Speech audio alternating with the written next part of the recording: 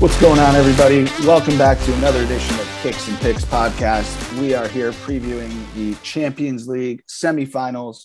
For this episode, it is Manchester City against Real Madrid. The two-leg tie kicks off on Tuesday, April 26th, 3 p.m. Eastern Time. Thank you guys for listening in. If you listened in to our quarterfinal previews, you'd know how these teams got here because we pretty much gave you the exact roadmap. We told you what was going to happen. It has come true. But today, Scotty and I will let you know what is next, hoping to keep that good momentum and expert analysis going. Scotty, what do you got for this one? Yeah, I mean, it's going to be tough to top the drama from the last leg, especially from Manchester City side. But even the Real Madrid-Chelsea match was pretty back and forth, the whole way. So it will be interesting to see how the two fare against each other. But I think either way, we're going to be in for a good matchup. No doubt about it. And before we get into this, guys, Coach Steve didn't make it here for this Champions League preview. So, just send him some jabs on Twitter. Direct all your hate mail to him. We'd love to have him back, but he sends his love. So just to let you guys know how they got here, City takes on the other team from Madrid. They took on Atletico last time. They were two super close games, 1-0 on aggregate. Scrappy to say the least. I can tell you guys that I fortunately did make money on Atletico plus goals in both of those games. We thought and hoped it would be close. Definitely was a little too close for comfort for City. But they don't have the best of times in Spain. So could this be another one of those affairs? Yeah, this is like shaping up to be one of those like 1-2 punches for Man City that is just really tough to take. They play a two-leg matchup against Atletico where they just get knocked around. They're getting tackles coming in left and right. Saying scrappy is kind of an understatement. I mean, there was a lot of chippiness that was getting involved.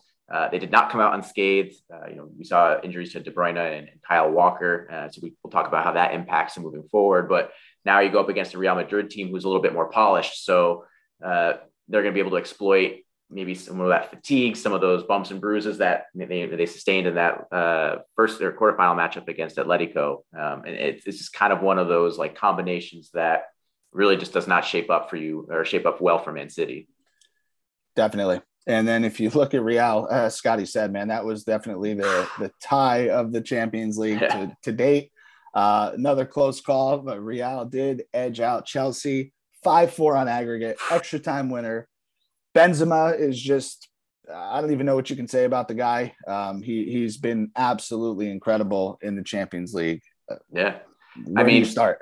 I mean, both teams came away with grill marks on them because they were getting roasted at each leg. First we had Chelsea, going down 3-0 in the first half to Real Madrid, just getting, torched on the internet for, having no spine and being completely listless in attack, having no chance in the leg. We all thought it was a foregone conclusion. And then second leg comes around and they tie it up and actually take the lead. I think they tied up in the first half and then took the lead in aggregate in the second half. And It was a late goal by Rodrigo. I think it was like maybe his first touch. I think he got subbed on and shortly thereafter scored that game that tied it, or the goal that tied it, sent it to extra time. And, who else but Benzema to kind of put them through. So 4 goals over 2 legs, staked them a lead that they shouldn't have even come close to blowing, but when they needed him again, hits that winner. I mean, extra time.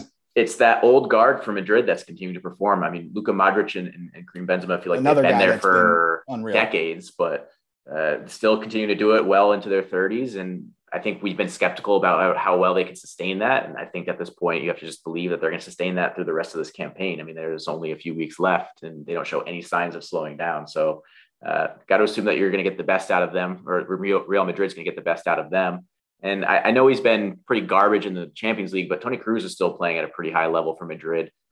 We've been kind of talking about how he's been lost in the midfield. He hasn't really created much, but he has the ability to show up at any given moment. He's been there before, right? Yeah. That's exactly what it is. So game like this against a team like City, you expect him to show up at least, to be something of what we expect out of him. Yeah. And I mean, when we're looking at the two quarterfinal matchups between these two teams, one was obviously a very open game where you had 9 goals. And then the other one was the exact opposite, where you had this really cagey style of play and 1 goal scored across both legs. So I'm curious where do you think this semifinal match lands in terms of, are we going to see, 6, 7, 8 goals combined from these two teams? Or do you think it's going to be a little bit closer where teams are playing more reserved and trying to just hold on to a close game, I guess? So that's a loaded question, right? Because Atletico has shown Real the blueprint. This is how you can play against City. This is what is effective. This is how you limit them. Can you play that way? But that's not Real style, right? No. And Chelsea is kind of Man City light almost with the way they play with their forward line. So, I mean, I probably see this as more of a shootout just because teams revert to what they do best. And yep. I think this could easily be a 5-4 aggregate again, if not more. But I'd like to give Ancelotti a little more credit than that to say, hey, wait a minute, hold on. We just saw what Atletico did against this team. This is kind of how we have to mold our game plan. Yeah, definitely. I don't know. What about you? To me, I think you talk about the blueprint that Atletico showed Real Madrid for how to play Man City. I'd go, not to be biased, but I'd say I think Liverpool showed a better blueprint over the last 2 games they played in the semifinal of the FA Cup and obviously the game in the Premier League.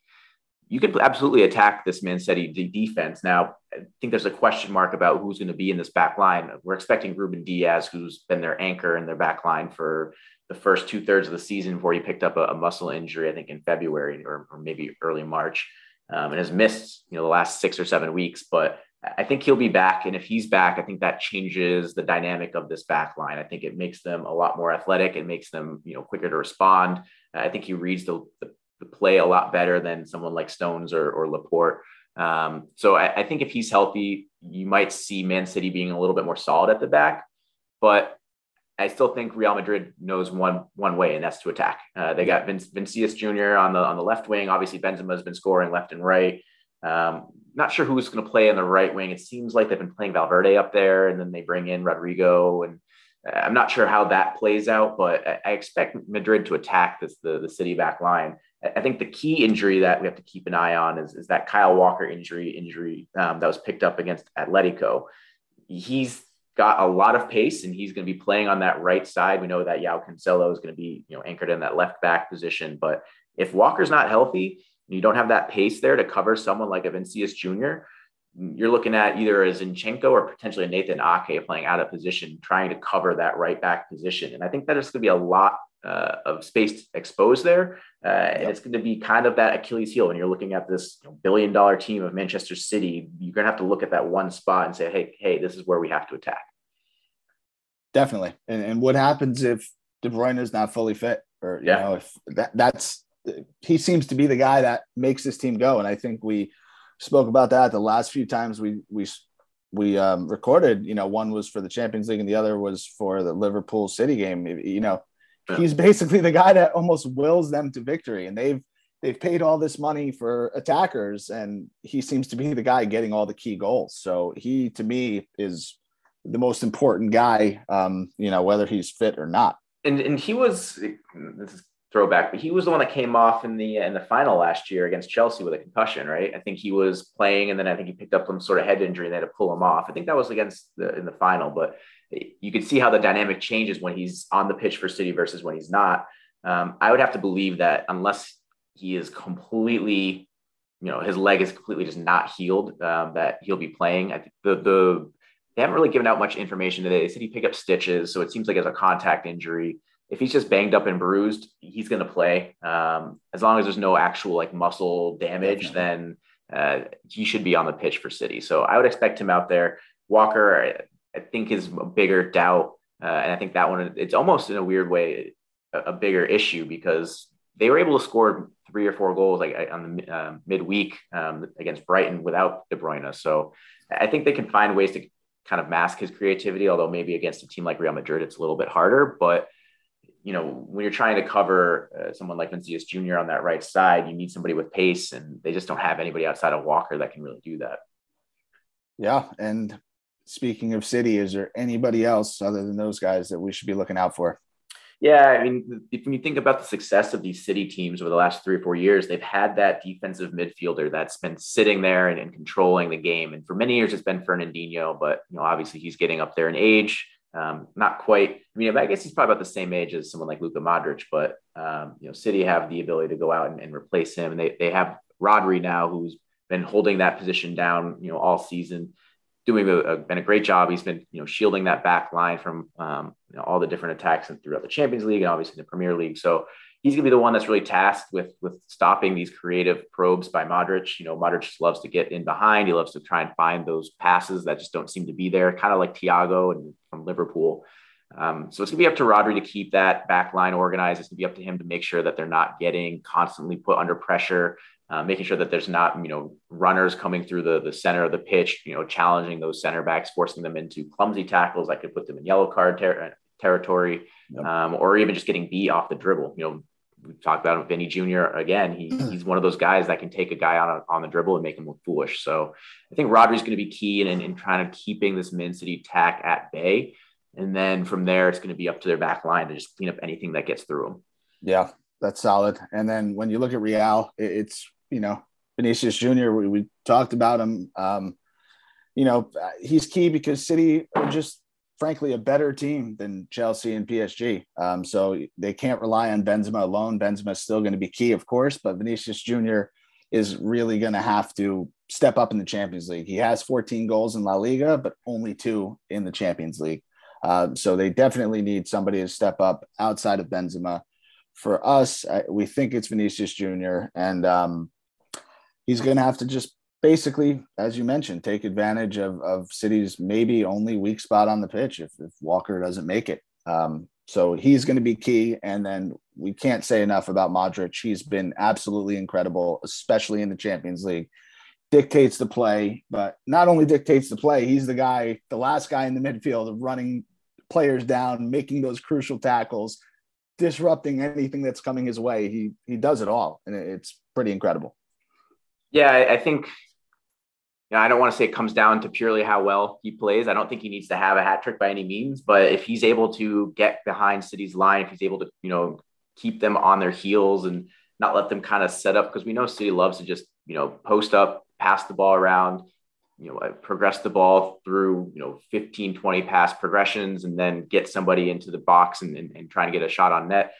If he's the one that's, releasing that pressure, if he's challenging that back line and keeping them disorganized, then I think there's going to be potential for success for Real Madrid. But if he's not getting the service he needs, if he's not getting the ball, if he's not able to kind of, carry that ball through the midfield and into the attacking third, then I think Real Madrid's going to have a real tough time getting any sort of scoring opportunities. And I think you just brought up a great point. It would be a good move for City to try to keep him as pinned back as possible. Make him pick up the ball, from his own half, because if he's doing that, he's wasting energy. He's not doing what he does best. And the more that they put him out of that kind of zone in the final third, the better off they'll be. Yeah, I mean, you could probably take your chances.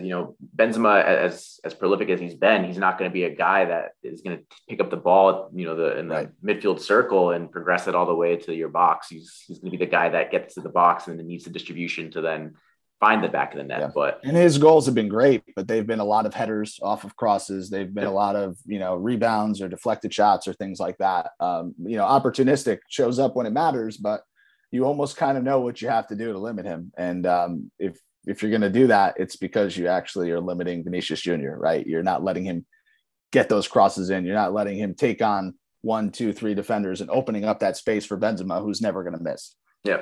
And it's interesting too, because I'm guessing you'll probably see a midfield 3 of, Rodri, assuming he's healthy, De Bruyne, and then probably Bernardo Silva, who's been great for them. But if you're looking at, De Bruyne and Bernardo Silva, they obviously thrive when they're getting forward and playing a little bit more of attacking style play. That could leave that gap open for Vinicius Jr. to take advantage of, because Rodri's going to be playing more centrally. He's not going to be drifting over to one side or the other. It could give him that space that he needs to exploit it. So, I think he's going to be the one to keep an eye on if you're putting money on Real Madrid. No doubt. And speaking of putting money, the numbers to advance over 2 legs, Man City is the favorite, -280. Real Madrid plus 205.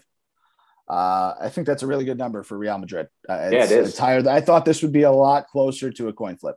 Yeah, count on your hand how many teams would give Real Madrid plus 200 to advance. It's probably Liverpool and maybe City. I don't know that you'd see anything else.